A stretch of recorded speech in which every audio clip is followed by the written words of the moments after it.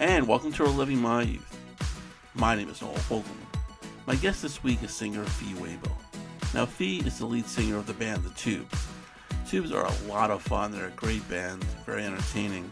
Probably best known for their songs She's a Beauty, Talk to You Later, White Punks on Dope, just to name a few. We talk all things The Tubes. We talk about working with David Foster and how that basically ended the band. Todd Rundgren, to name a couple of producers that they worked with.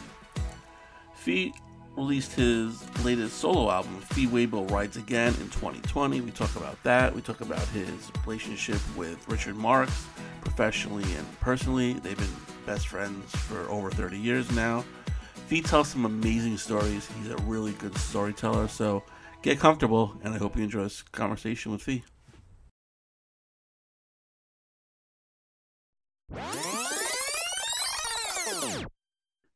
So, Fee, thank you so much for joining me today. I really appreciate it.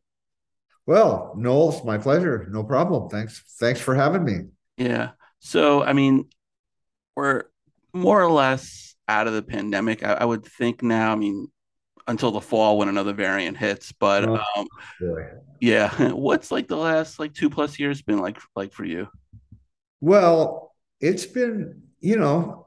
uh, it's been difficult because we haven't been able to perform, and I love the performing, but I'm lucky because, I have a lovely wife and we have a lovely house and I have a nice dog, Mhm. and we get to spend a lot of time with each other and go for dog walks and go to restaurants, and so we've been trying to get projects done. She likes to do ceramics, and so we got a wheel and a Okay. kiln, and so and bought a bunch of clay, and so we can throw pots and fire them right here at home. And so she's been making a lot of stuff. We've got a whole pile of, you can't see them, I guess she moved them, but she's got a whole bunch of them. And so it's, we've been keeping busy and trying to stay positive, and you know and pray that it'll all come back. And it's coming back. Mm. We did some shows weekend before last. We went back to Milwaukee and we played Summerfest, Okay. which is the biggest outdoor festival in the world. Rod Stewart was the headliner this year. It was really great. And then we played Omaha and we played Chicago. And next weekend we're going to Canada. And then after that we're going to Sacramento, Portland, Seattle, and just we got a lot of dates coming up. Oh, that's awesome. Anything like New York, Connecticut, Jersey area? Oh yeah, well yeah. Uh, Later on in the year in November, we're going to play. Well, kind of not really Connecticut. We're going to play like Boston, Okay. East Greenwich, Rhode Island, Okay. Manchester, or I guess Plymouth, New New Hampshire, Hampshire. Right. and then Buffalo, Okay. uh, uh, and more coming by the day. So Cool. Yeah. Yeah, because every time you guys or you personally came to where I can go see you, something always came up where I couldn't, unfortunately see oh, you. So hopefully in the near future, it'll all work out because I'd love to see you guys perform live. So Hartford, where do we play? Infinity Hall. Infinity's, yeah, been there a few times. It's a good place. Yeah, that's a good place. Yeah. And we used to play that little, what was before the big Infinity Hall in town, there was the little one out in the woods somewhere where, the tiny one where Mark Twain used to talk Oh, or something. right. Yeah. We played there a few times, and that was really cool. And so, we'll be back for sure. Yeah. Cool. Good. Now, if you Weibo Rides Again, I love the album. Well, Did thank that, you. yeah, was that born out of the pandemic or was that planned even before it happened? Oh no, it's been in the works for a long time. Richard and I started Right. that back in we started it in 2013. Oh, wow. And yeah, we he used to Richard and I are best friends, and we Right. have been for like 35, 38 years, and have worked together over and over again and written songs again and again and again. And he has three sons, Brandon, Lucas and Jesse, who are all my godsons. And when the boys were young, and Richard lived in Chicago back then, and when the boys were young, we used to do a boys trip every summer, and they had a cabin up in Minocqua, Wisconsin. So I'd fly into Chicago, and the boys and Richard and I would drive up to Minocqua, and we'd spend a week at the cabin, and we'd go fishing and boating and ride horses and go-karts and eat chocolate and have a great time. And we did this for years and years and years. And then as the boys kind of got older, we did more exciting stuff. We went to Wyoming and did whitewater rafting. And so pretty much it was a standard summer trip, boys trip. And so in 2013, the boys were, Brandon was born in 90. So Brandon was like 21 or something. And we went up and we had planned some kind of trip. I can't remember what it was. And I showed up, and the boys all had girlfriends, and they decided they'd rather hang out with their girlfriend, of course, than go with Uncle Fee and Dad, to go dick around on a lake or something, and so Richard said, well, okay, we're not going anywhere. And I had already made plans. And he said, well, let's go out. He has a studio in his house. He said, let's go to the studio and write a song. And because he had done my previous solo album, which was like, 97 or something. Don't Be Scared by These Hands. And Richard and Bruce Gaich had produced that. And he said, let's do another record. So we went out and we wrote 4 songs. We wrote Faker, How Dare You, Woulda, Coulda, Shoulda, and Promised Land. Okay. And we got at least started on them. And then we kind of let about 3 years go by before we ever did anything else. And then, we wrote another one. And so finally, I think it was like the summer of 2019, still, no pandemic on sight. Or on the horizon. And so he said, let's go in and finish this. And so we went in, and by that time he had moved out to LA. So we went into a studio in LA and we started finishing tracks and doing vocals and coming up with other tracks. The one Still You on the Inside was a track that he had written for Daughtry. Okay. With Chad Kroger from Nickelback. And Daughtry didn't do it. And I loved the song. I said, no, I want to do that. And then another one, Say Goodbye, was the song I wrote for him, a ballad. And he had so many ballads backed up that it never made an album. So I said, well, okay, I want to do a vocal on that because I love that song. Yeah. So we put all these songs together and we kind of finished it off right around the end of 2019. And we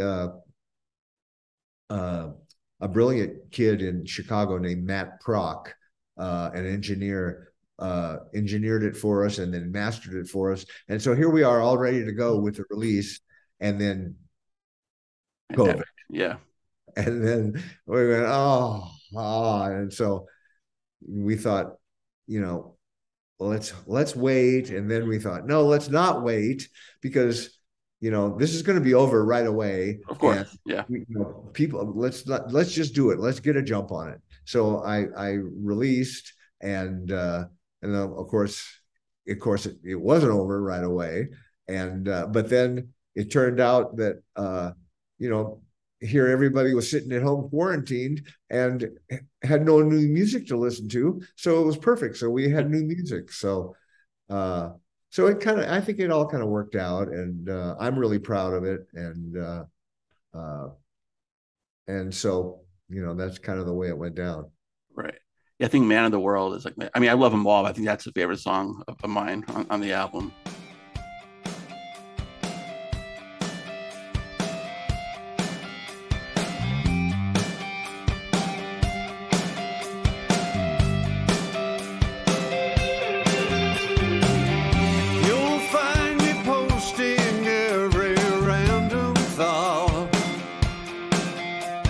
Announcing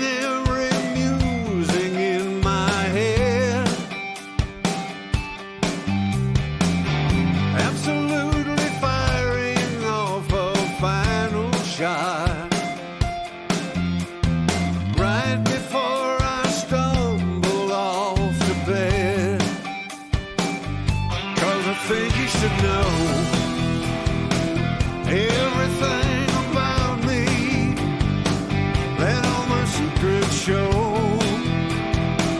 till nothing's left inside me. I've been around, and I'll give a pound of flesh for no redemption. Now I laid it out. There's not a doubt, and there is no pretension. A man of the world.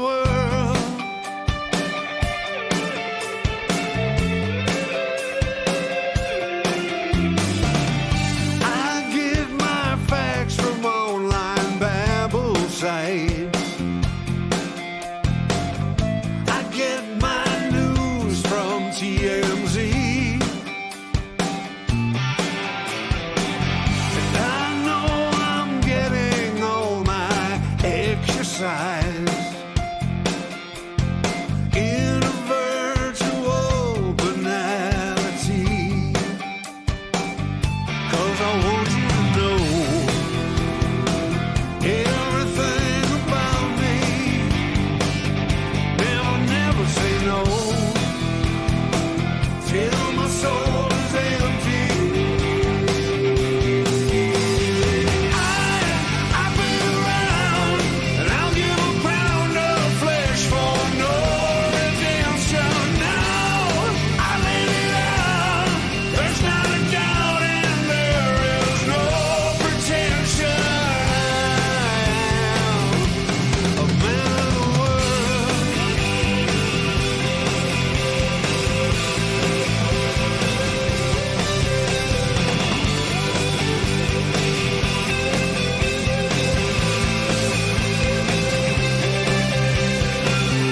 Yeah, I want you to know everything about me, even what lies below my superficiality. I've been around, and I'll give a pound of flesh for no redemption. Now I laid it out.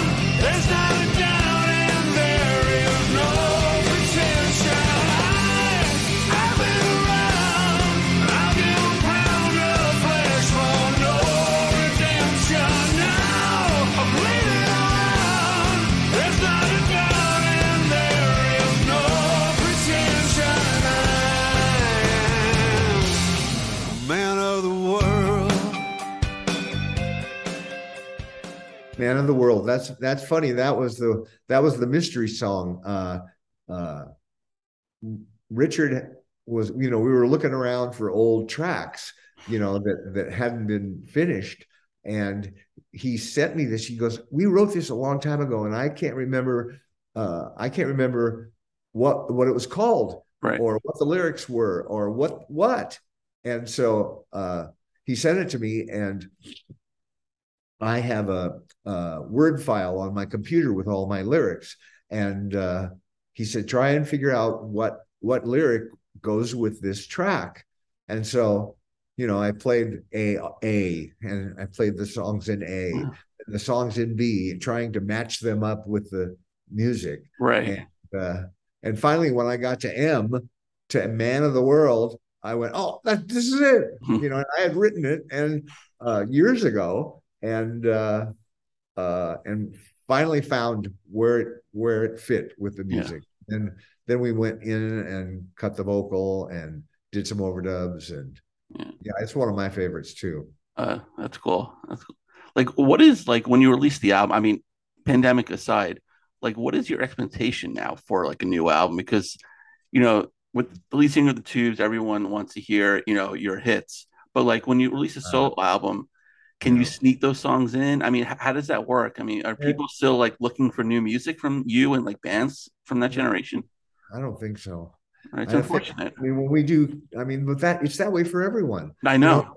All these classic rock bands try to release a new record, and you go to play live, and they just want to hear the hits. Yeah. It's understandable. I understand it. And same thing with us. We go there, and they want to hear White Punks on Dope, and they want to hear What Do You Want from Life, and they want to hear Bondage, and they want to hear Beauty, and Talk to You Later, and so I haven't really tried to slip in any of these solo songs, but I am planning to do in December. I'm going to do a Fee Waybill solo show, a couple of shows here in California. Oh, that's good. Southern California, and do a lot of the songs from the record and some of my favorite songs and a Frank Sinatra song, and of course I'm going to end up having to do Talk to You Later. Of course, yeah, right. You got to give them what they want. Yeah, and I think that's and the way we kind of get around that and keep it fresh for us is every show we try to do something different. We don't go out and just play the same set again. Like we did the Completion Backward Principle album. We played the whole album top to bottom. And in like 2018 and 19. And now this year we're doing Outside Inside. And we're doing that whole album in order.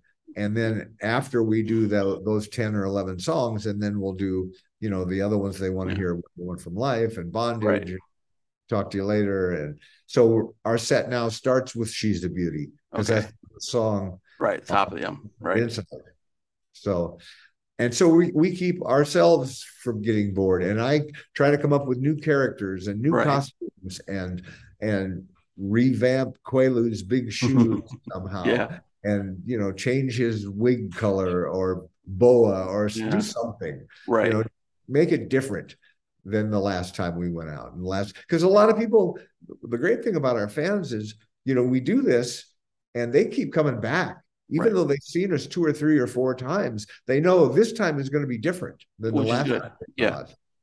So it's good for everything. It's good for everybody. Right. That's good. Because I'm like, maybe I'm in the minority when like a band puts out new music and they have hits from say 20, 30 years ago. I like to hear the new music as well, just because like they put time into recording it. We should enjoy, hearing the songs as well, because, I understand it might be the first time I see a Tube show. So I want to see or hear, certain songs, but like a band I've seen 9 million times, I want to hear different things as well. That's just me. I'm probably in the minority. I think you're 1 in a million. I've heard that before. Yeah. But going back to Richard, how did the two of you meet? Well, we met when the Tubes were in the studio with David Foster doing the Outside Inside album back in 1983. We were in a studio in Los Angeles, and Richard at the time was like 18, and he lived in Chicago, and he had his father, by the way, Dick, his dad, who's passed away, was a brilliant jazz piano player and taught Richard how to play piano. And he wrote all these jingles. He wrote Double Mint Gum jingle. He wrote My Dog's Better Than Your Dog. Generation jingle. And so Richard was really familiar with writing and with playing. And he wrote a song that line and sent it to LA, and Lionel Richie covered it. And he came out to LA to see him record it, and he knew of David Foster, and he didn't know what he was doing, but he said, Lionel, can you hook me up with David Foster? I'd like to meet him. And he said, yeah, sure. He's down the street at Lion Share Studio doing the Tubes. And he said, oh yeah, I like the Tubes. Yeah, that's great. And so he shows up one day at the studio, and we're in the studio working, and just quietly sits way in the back of the studio. And what happened was we were trying to do an overdub with the guitar player, and we were trying to do an overdub, and we were having a lot of trouble, and nothing was working, and we couldn't, and it just became really frustrating. And so the guitar player, this was when Bill was still in the band, and Bill, and we kept coming in and we listened to it and go, no, it's got to be like this, and kept changing it and trying and new things, and again and again and again. And so he looks around and here's some little kid sitting in the back of the room in the dark, and he goes, who's this guy? I don't want to, Yeah. get this guy out of here. And and so I said, Bill, come on, man. He's a kid. He came to meet David, and just don't worry about him. Just go out and let's get this part done. And so I kind of just defended him. I stood up for him. Right. And and so we went out and Bill got the part and everything was great. And then he came in and he apologized and then the session was over. And then after the session, Richard came up to me and said, "Dude, thanks for sticking up for me." Yeah. And I like you. I love your lyrics. Would you write a song with me? He asked me, and I said, well, and I didn't know who he was, Hmm. and I just went, okay, Yeah. I was pretty much willing to collaborate with anybody at that point. Right. And so I said, okay, sure. And so we wrote a song, and which was a song called "Who Loves Ya Baby," which was Kojak's Right. motto, or his His slogan. slogan, Yeah. retort. And and then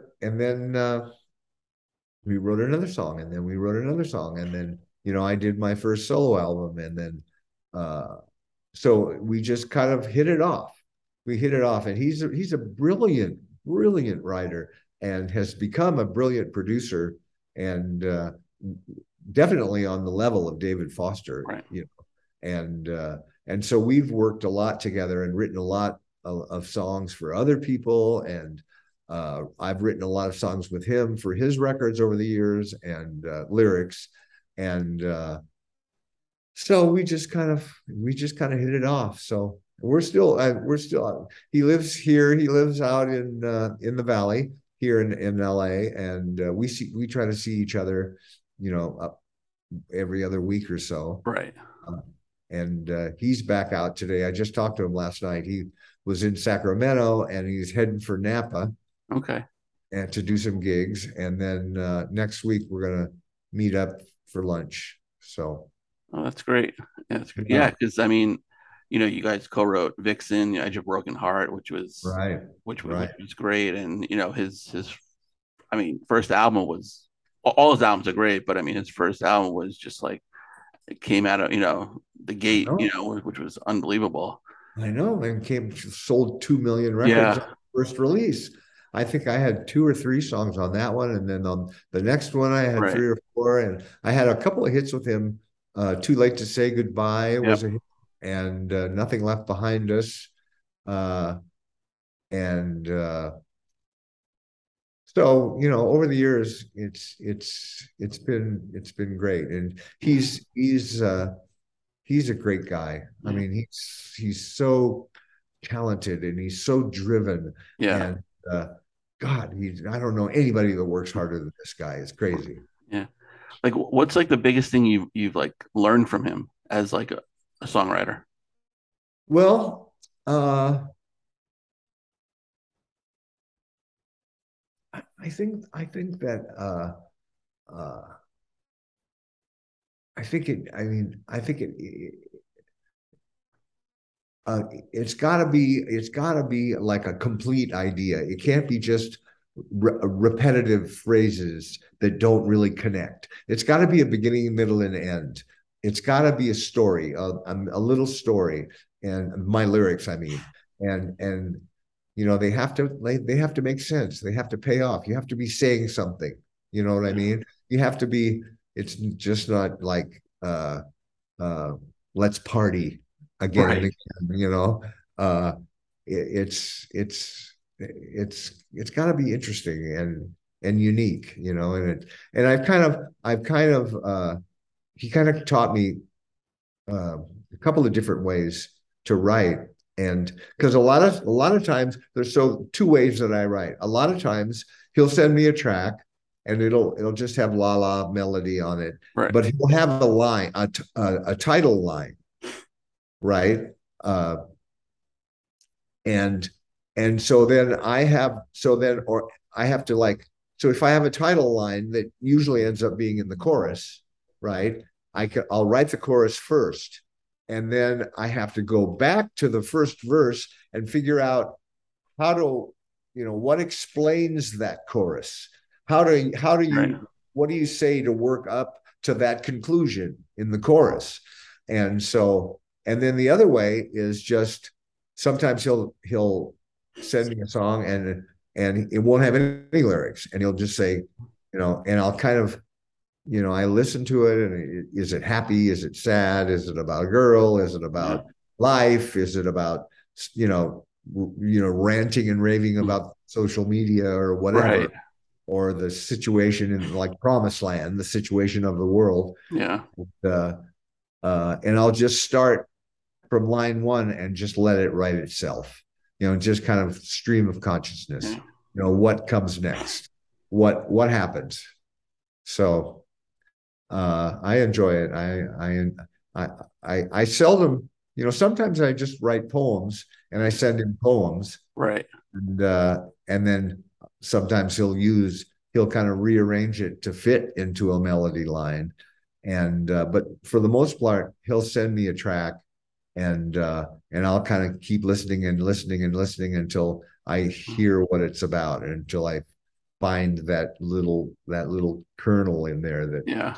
it all. Right. Do you just write lyrics? Do you write music as well? No, I just write lyrics. Okay. I'm a terrible musician. I used to play guitar, but I'm a bad guitar player. I can Right. play chords, Yeah. but and I used to years ago I used to play guitar in the band, and then they said no, you're good. Right.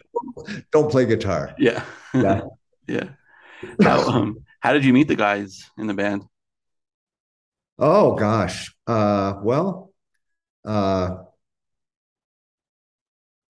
we all grew up in Arizona. Right. Roger and Prairie uh, grew up, and I grew up in Arizona. I lived in Scottsdale, and Roger and Prairie. Roger had a trio called the Red, White, and Blues Band. Right. Roger and Prairie and a guy named David, bass player. And they used to play at a little club, and I loved music, and so I would go to this. We had a club in town, one club. We had one Mhm. little rock club. It was called the VIP Club. Right. They used to play there, and they would open for acts. And I mean, Alice used to play there. Okay. He used to be Alice Cooper. Right. He used to be in a band called the Earwigs, Hmm. before the Alice Cooper band or Right. Billion Dollar Babies or whatever. And so I used to go see them play a lot, and uh, so I kind of knew them, and I kind of was a hanger oner, Hmm. and uh, and what happened was I ended up uh, dropping out of college and moving up to the mountains, and I got a job on a cattle ranch Hmm. in because I could ride, and Right. my dad was a riding instructor, and I grew up on a horse in Okay. Scottsdale.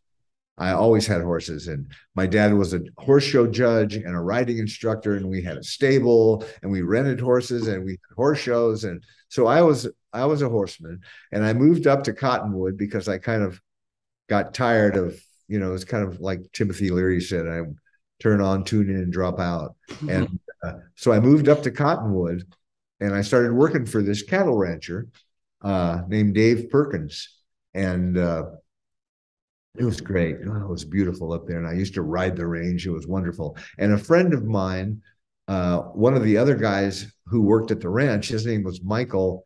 Uh, uh, and he met a girl. And our friends used to always come up for the weekend. They would come up, get out of Phoenix, come up to the river. We lived on the Verde River, and we had a big cabin, and we had a swimming hole. And people used to come up and hang out and sit around and smoke pot all day long. Yeah.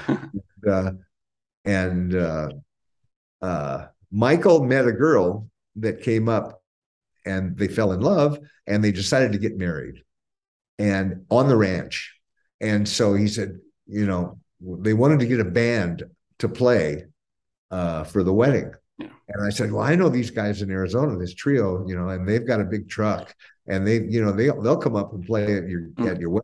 And so I got a hold of Roger, and Roger and Prairie and David came up and played at the wedding.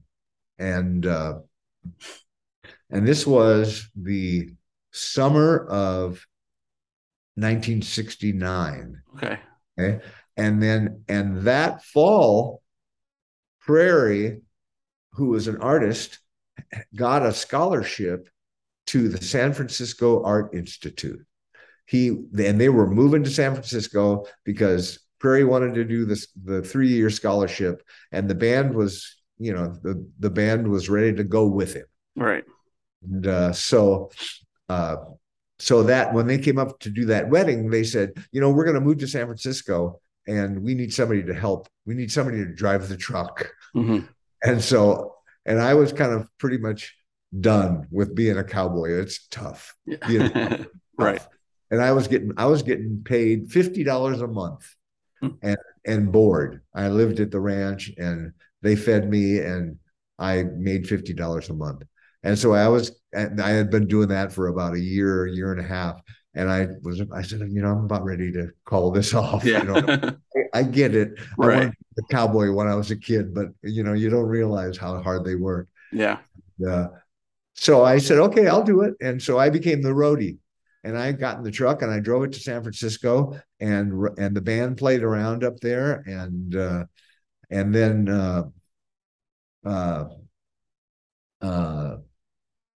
they ended up, the bass player quit. He didn't, the band, it was really tough back then. There was not a lot of gigs, and we all lived in one, all 5 of us, the band, me, and this manager guy named John, we all lived in a 2-bedroom house in San Francisco in the Sunset District. Right. And so he said, no, I'm leaving, I'm moving.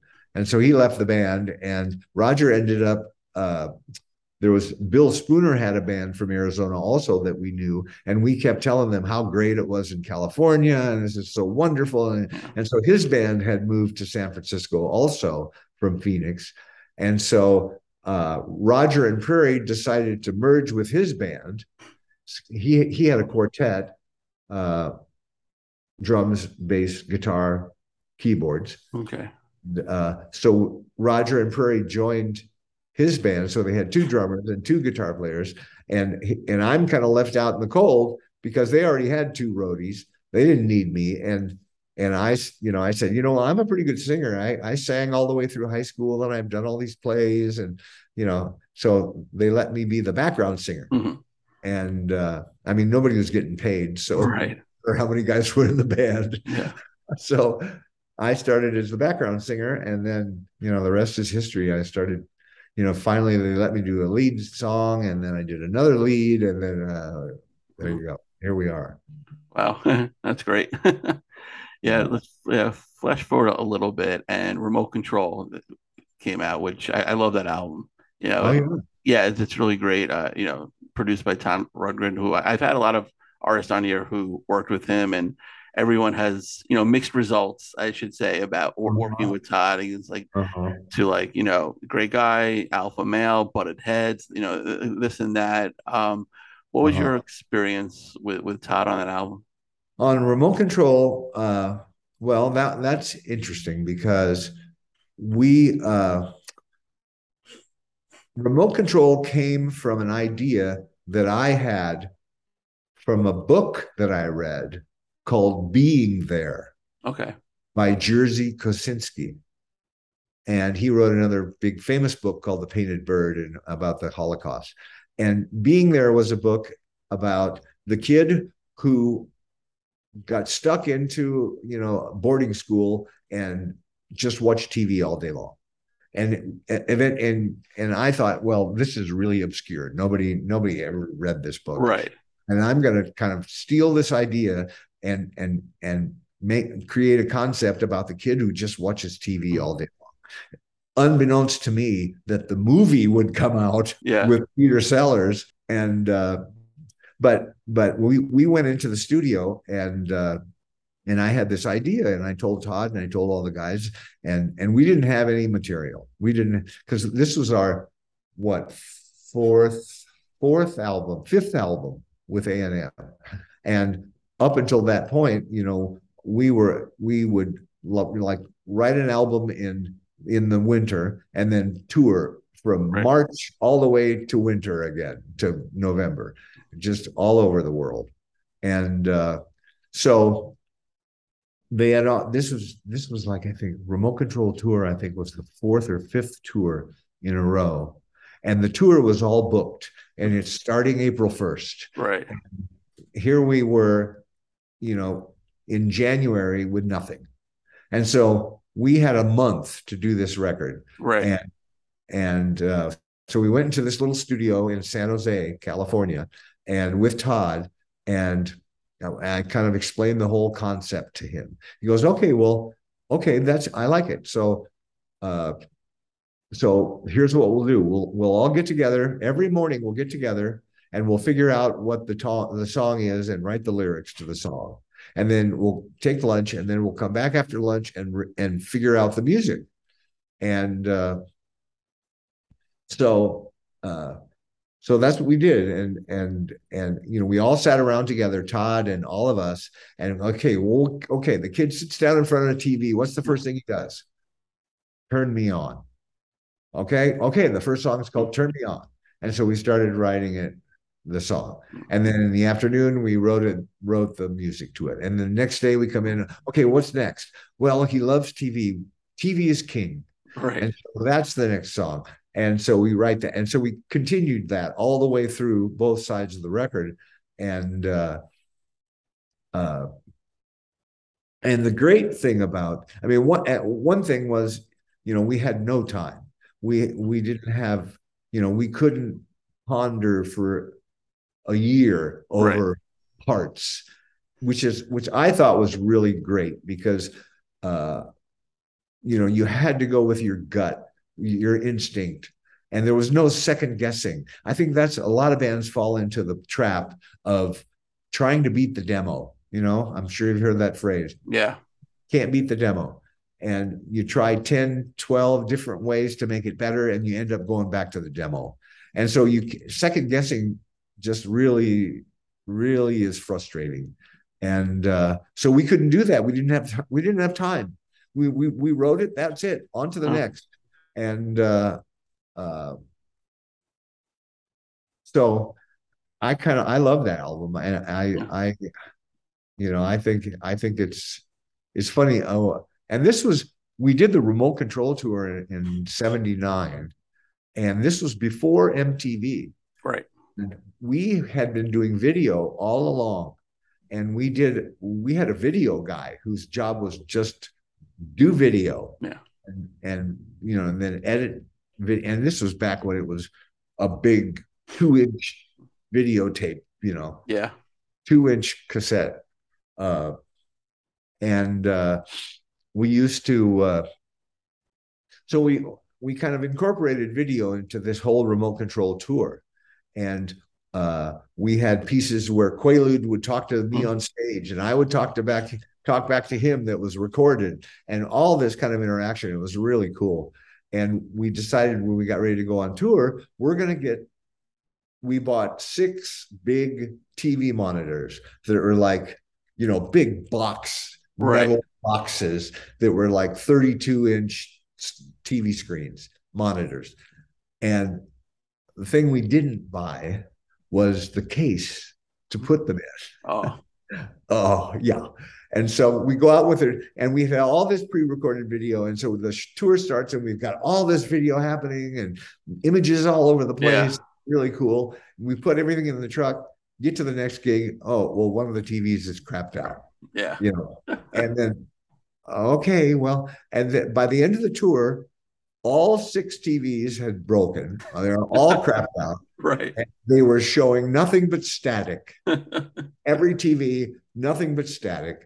And the hilarious part is the reviewers thought that was intentional, and this was our take on modern television. Oh, that's funny. It's just static, and it was a sarcastic comment on TV. And we thought, this is classic. That's perfect. Yeah. We can do no wrong. You know, it was great. Yeah. Now, that was your last album with A&M. Was that sales related to creative differences? What was the issue there? Well, I mean, to be honest with you, we never had massive record sales with A&M. We had a top 40 single with Don't Touch Me There on the second album. Right. And then on the first album, they wanted to release What Do You Want From Life as the first single, but they cut out all the part, Yeah. you're an American citizen, you are entitled to a heated kidney shaped pool. All of the crazy commercial stuff. Right. Went, oh no, you'll be labeled as a novelty band. We're going to cut all that out.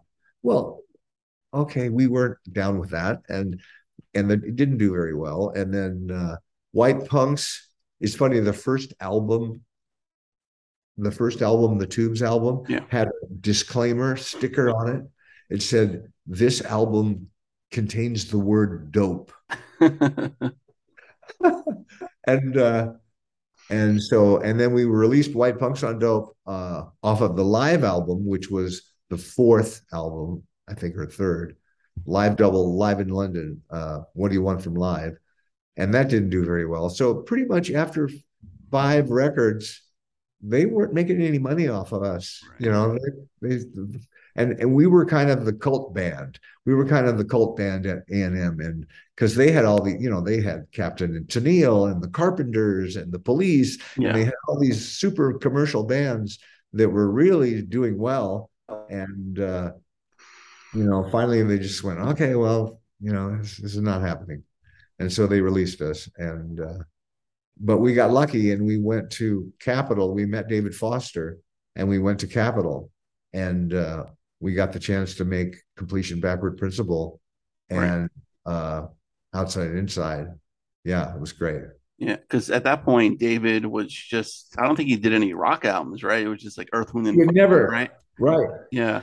He had never done a rock album. Now, this was the first one. He had just done Boogie Wonderland with Earth, Wind, and Fire, and had a #1 song with After the Love Is Gone. Yeah. And then he came to us, and we played him all these rock songs, and he's kind of going, whoa, well, this is weird. And he kind of had that kind of R&B feel to a lot of songs. Yeah. And we loved that. We thought that was great. And he was such a great arranger and a composer and just able to put together all these parts. It was a really special working with him. Right. And like I watched the Chicago documentary a couple of years ago, and with David and like working with Peter Cetera kind of alienated the band a lot, causing him to leave. Did that happen to you? Like, I know you ended up leaving a couple of years later, but did the same experience happen? Same kind of thing, yeah. Same kind of thing. He kind of gravitated toward me, and he got involved with me and Steve Lukather, and we wrote Talk to You Later, and we wrote She's a Beauty, and the same kind of thing happened, only Chicago was smart enough to go ahead and do that record, of course, with Peter Cetera and Foster, that sold 7 million albums or something. And our band decided, no, we don't want him to be telling us what to do. We're not going to do it. So we bailed out and then did the Love Bomb album. Back with Todd. Back with Todd. And we did Love, and we really liked that album, and it was really wacky. And, but it wasn't the commercial success that the 2 previous ones did. And so then Capitol released us. They went, no, dude, what happened? So I'm surprised that they didn't like give you an ultimatum. It's like with you got to work with with David for the Love Bomb album. Well, I don't think the record company could do that, but I gave that. That's why I ended up leaving the band. That was my ultimatum. I said, no, this is a mistake. No, let's just suck it up and do this record, and we'll all be happier, And I said, if you don't want to do this, then I think this is a bad decision. I think I'm going to leave the band. And they went, no, you're not leaving. And so then when they did Love Bomb, and it didn't work out, and the record company released us, and the management released us, and the agency and I just went, and I had made the ultimatum, so I just went, okay, well, there you go. Yeah. I don't want to say I told you so, but I'm moving to LA. Right. Yeah. What was the biggest difference between David and Todd? Oh, well, David, the biggest difference, I think David was a fanatical perfectionist. It had to be perfect. Right. And this was before Pro Tools. And you couldn't fix it with a computer. Yeah. You had to do it perfect the first time. Right. And again and again and again and again and again. And you couldn't edit it, you couldn't quantize it, you couldn't do anything. You had to do it. I remember the first vocal that I ever did with David was Amnesia, and it took me about 10 days to get it, again, do it again, do it again, do it again. Right. Because I wasn't used to that kind of demand, Whereas Todd is kind of more of feel. He's kind of more of feely and kind of, that felt pretty good. It wasn't perfect, but it kind of felt pretty good. And okay, let's go with that. And but that's not the way David did. Yeah. So now I guess we'll talk about the two big hits. She's a Beauty. Was that based on a real life experience for you? It was actually.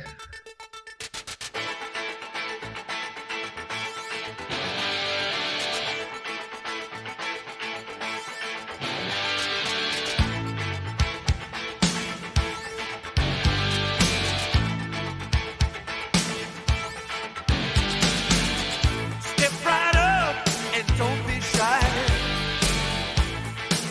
because you will not believe your eyes. She's right here behind the glass. You're gonna like her, 'cause she's got class. You can look inside another world. You get to talk to a pretty girl.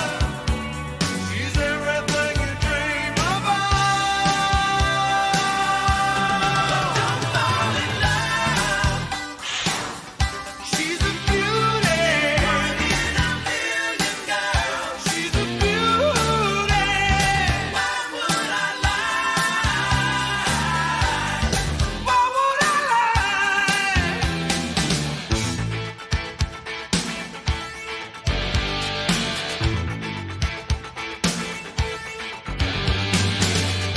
You can say anything you like, but you can't touch the merchandise. She'll give you every penny's worth, but it will cost you $1 first. You can step outside your little world. You can talk to a pretty girl. She's everything you dream about. Don't fall in love. She's a beauty. One in a million girls. What would I like? What would I like? Don't fall in love. But if you do, you find out you don't love you. One in a million girls. One in a million girls. What would I like? Now what would I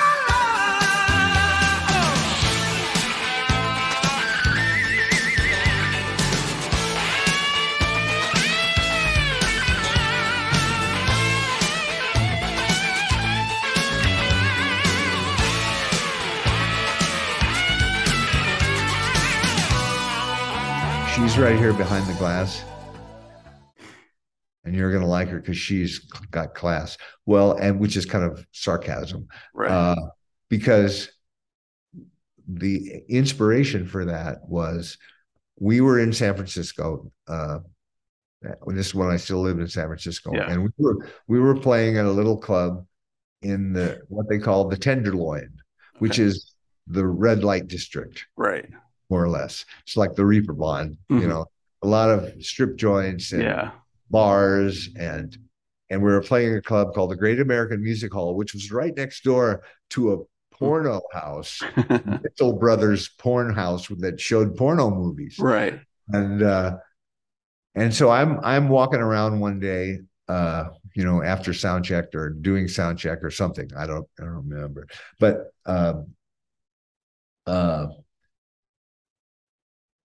I saw, like, there's a massage parlor, right? And in front of the massage parlor is this like kiosk. It's like the size of a telephone booth, Yeah. only it's solid on all sides. And the sign at the top of it says, "Pay $1, talk to a naked girl." Okay. And I kind of went, "What?" And Right. so I walked up to it and I put $1 in there, and the front wall comes down, and here's this gorgeous girl in negligee. Yeah. And so she starts, and they're trying to entice me into the massage parlor. Okay. For the happy ending massage. And I'm just going, why you're gorgeous. Why are you doing this? You could be a model. You could, and I'm trying to, talk to this girl, Right. and she's oblivious. She's Right. going, "Yeah, baby, come on, baby. Let's Yeah. go. I can take care of you. Come on inside. No, I'll tell you." And I'm just going, "Oh my God!" And I, at one point, I even said, you can be a Tubes dancer. I'm in this band called the Tubes, Right. and we're playing right down the street, and we'll hire you, and you don't have to do this. This is degrading." And nothing. I got nothing. And then the wall goes back up. And just pay another $1, and then she'll disrobe a little bit more. Yeah. But you pretty much never see any nudity. And so that was kind of. In fact, the lyric originally was, "You can talk to a naked girl." And Foster said, "No, you can't say naked. Right. You can't say naked on the radio." Mhm. And so I had to change it to "talk to a pretty girl." Girl. But yeah, that's where that song came from. Right. So they couldn't have a disclaimer on the record. This record contains the word naked on it. Yeah, really. Yeah. Right. What about the background for Talk to You Later?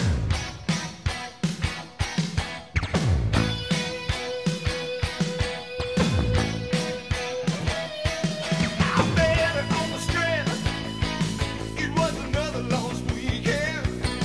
The band was too slick, and the people were twisted. So I asked her for a date. She reluctantly agreed. Then we went to my place, and she never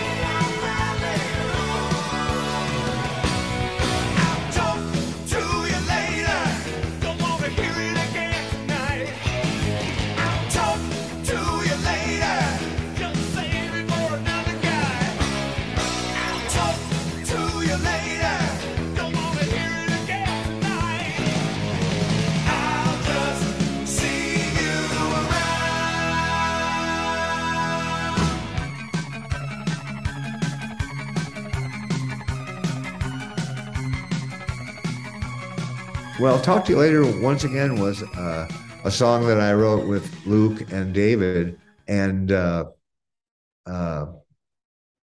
we wanted a rock song. You know, we were looking for a rock song, and the engineer on the record, his name was Humberto Gatica. He was from Chile, and he had an accent, and he always talks, in a Spanish accent, and he and we the first record. I mean, and the guy was brilliant, and they had all this new kind of exotic equipment in the studio that we had never really worked with before, and so we were constantly, going up to Humberto, going, "Oh, Humberto, what does this do? And what does this do? Show me what this does. Can we put some of this on this track? Can we do this?" Asking him questions again and again and again, and he would, and instead of explaining anything or acquiescing to any request, he would say, "Talk to you later. Talk to you later, man. Talk to you later." In other words, leave me alone. Leave me alone. Don't bother me. I'm busy. And so "Talk to You Later" was kind of that. That was one of the songs that I had a chorus with. "Talk to you later," because the lick that Lukather came up with and the melody we had was da da da da da. And I went, "Yeah, talk to you later." Okay. And so I had to kind of go backwards on that song to get to. Right. Yeah. And people don't realize that was not a single, right? That song? It was not a single in the USA. No. Right. It was number one in 17 countries, but not the USA. It was number one on the rock charts, right? But it wasn't actually a single on Billboard. The first single from that album was "Don't Want to Wait Anymore," right? Because everybody wanted a big ballad. Of course. Right. It was 1980, 81, and it was all world of Journey and REO Speedwagon, and big ballads, rock ballads, arena ballads, right? And that was Bill, right? Bill sang lead on that song, right? Bill sang lead on that. We could be the last two on earth to start a new world. Just you and me, girl. Try, and you can almost see how it could be. Just you and me, lost, trapped in the freezing cold, barely alive, have to make love to survive. I show you how it's done, we take it as it comes, a rocket to the sun. Don't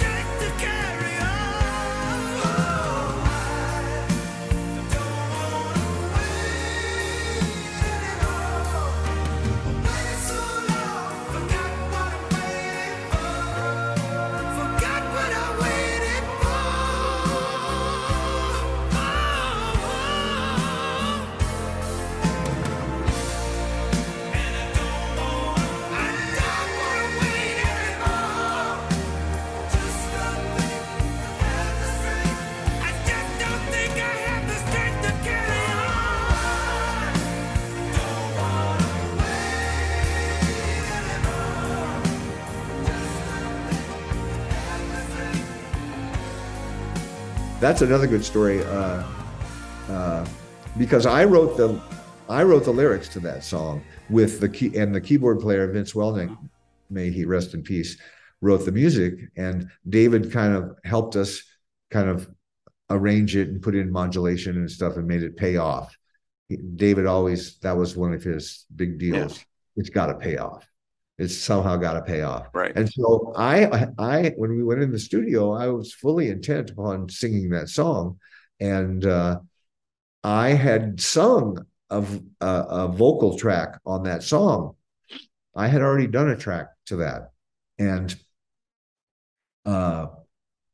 we were in LA once again, and I came into the studio one morning, and I don't think we were doing vocals for something else. I don't know what. And Foz says, I need to tell you something. And I went, yeah, what? And he goes, well, last night, they were in late combining, and you used to have to combine back then because you only had 24 tracks. Right. So if the drums were on 12 tracks, that didn't leave anything for the rest of the album. So you'd have to combine those 12 down to stereo to 2 tracks. And so they were combining drums. And he says, we were in last night combining, and Bill came in, and Bill is just blitzed. And he's, been up all night, and he's drunk, and he's drooling, and he's staggering, and he's going, man, I haven't got to sing any songs on this record, man. I want to sing Don't Want to Wait Anymore.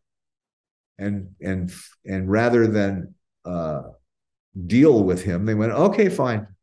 Go out in the studio. Yeah. And he went out there and just ripped out a lead vocal that makes your throat bleed to listen to it. I mean, he did such a great job. It was incredible. And he felt, he gave it every ounce that he had. And it was so heartfelt and so passionate. And next morning I come in, and then David goes, Bill was in last night and he wanted to sing Don't Want to Wait Anymore. And I went, I sang that. I'm good with that. He goes, no, listen, go ahead and listen to the track. Yeah. And so he played me the track, and I just kind of went, oh, fuck. I said, he blew me off the table. Right. I said, you got to use this. You got to use this track. And there was just no way around it. It was a spectacular vocal. Yeah, and I love that song. It's great. Yeah. Yeah. And we played it, for years and years and years. And I always, and after Bill left the band, I would try to put that kind of soul into singing that song. I don't think I ever, equaled his vocal, but right. And then we played it again on the Completion Backward tour, and it's really high, and it's a blood curdling boy. I'll tell you. Yeah. Now, one of my favorites is Tip of My Tongue. I absolutely love that song. Any story about that one or no? Oh yeah. oh yeah.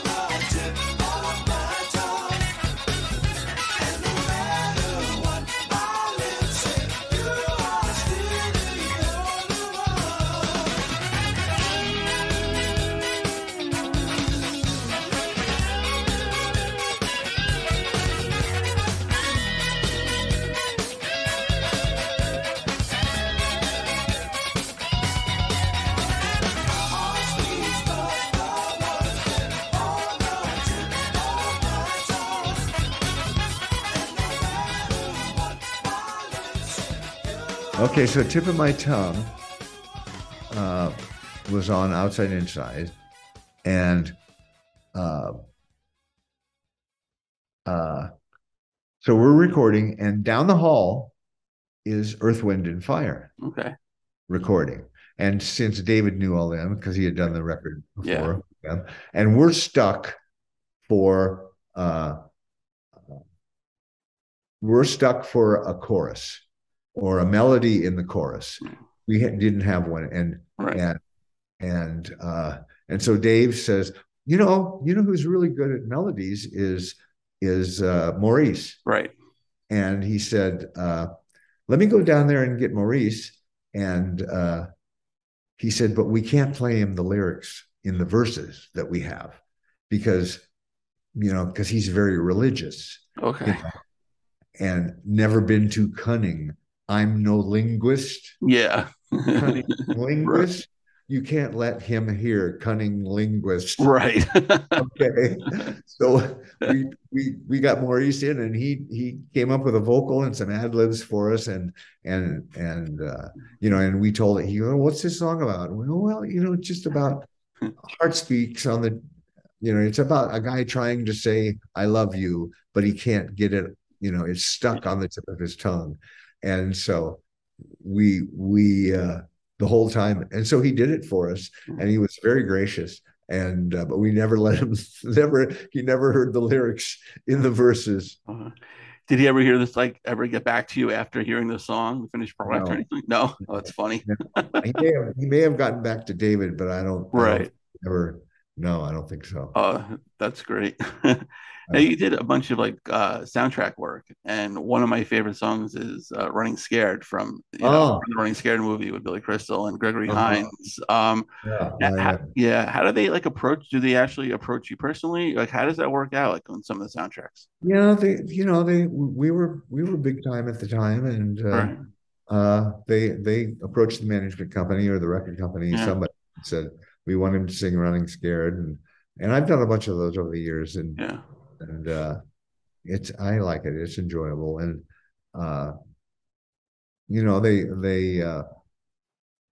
gosh, what was the other one? Bad Boys or something. We did another one, Modern Problems. Okay. Chevy Chase movie. We did the track for that with Foster, and St. Elmo's Fire, right? Yeah, St. Elmo's Fire was my solo record song. A couple of songs on that. So it's just music supervisors are kind of just checking out what's happening, what's popular, so that's kind of how that came about. Right. Now, do you remember where you were the first time you heard one of your songs on the radio? Gosh, I'm trying to remember the first time. It had to be driving. I mean, they played it a lot in San Francisco, and we all lived in San Francisco, and it had to be, I think I was going to a softball game, and I heard "What Do You Want From Life" on the radio. I used to play fast pitch softball, and my dad was also he started Little League. Okay. We were baseball players as well as horsemen, me and my brother, and he started Little League in Scottsdale, and so I started playing ball when I was 8, and played baseball through high school, and and then when I moved to San Francisco, a lot of people were playing fast pitch softball, and so I got into playing that, and I think I was heading for a softball game when I heard in '75. Right. When I heard "What Do You Want From Life." What about the weirdest? Right. What about the weirdest place? The weirdest place that I ever heard our music? Yeah. Ooh.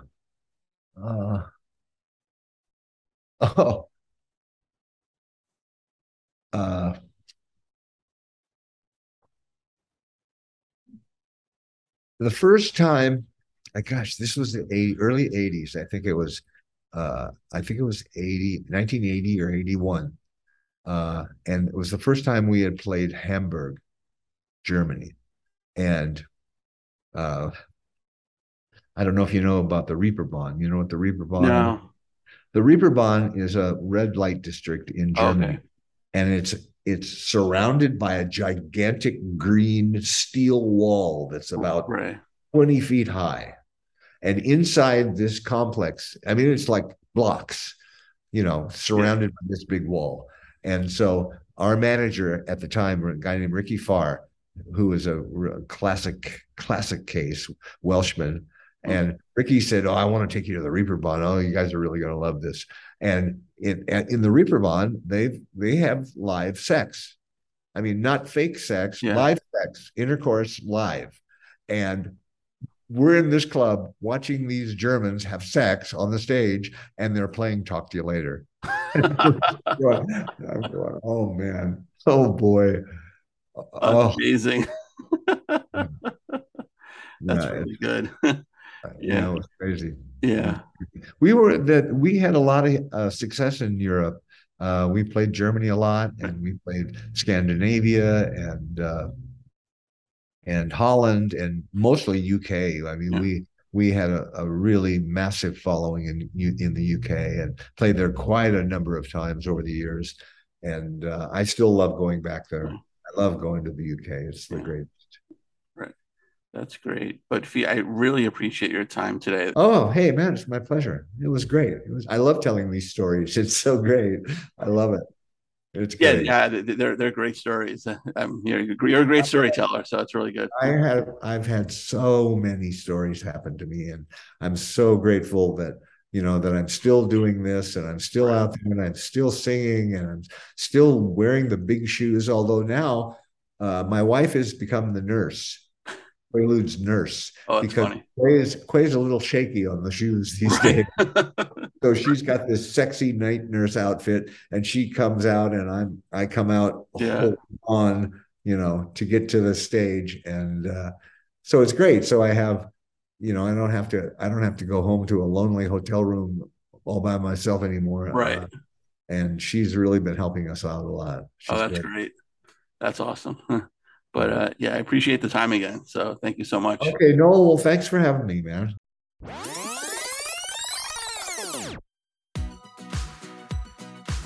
And a special thanks to Fee for joining me today. Follow him on Twitter at The Fee Waybill. The Tubes are also on Twitter at The Tubes Group. Check out their website, thetubes.com. And if you have a guest suggestion, hit me up on Twitter at TheFirstNoel19 or like the page Living My Youth on Facebook. And go to iTunes, check out all the past episodes we've had. While you're there, please rate and review the show. Don't have iTunes? Not a problem. The show can be found on SoundCloud, Spotify, Podbean, Amazon Music, basically wherever you can find a podcast. New episode comes out every week. I promise, every week now. Stay safe, everybody. We'll see you soon.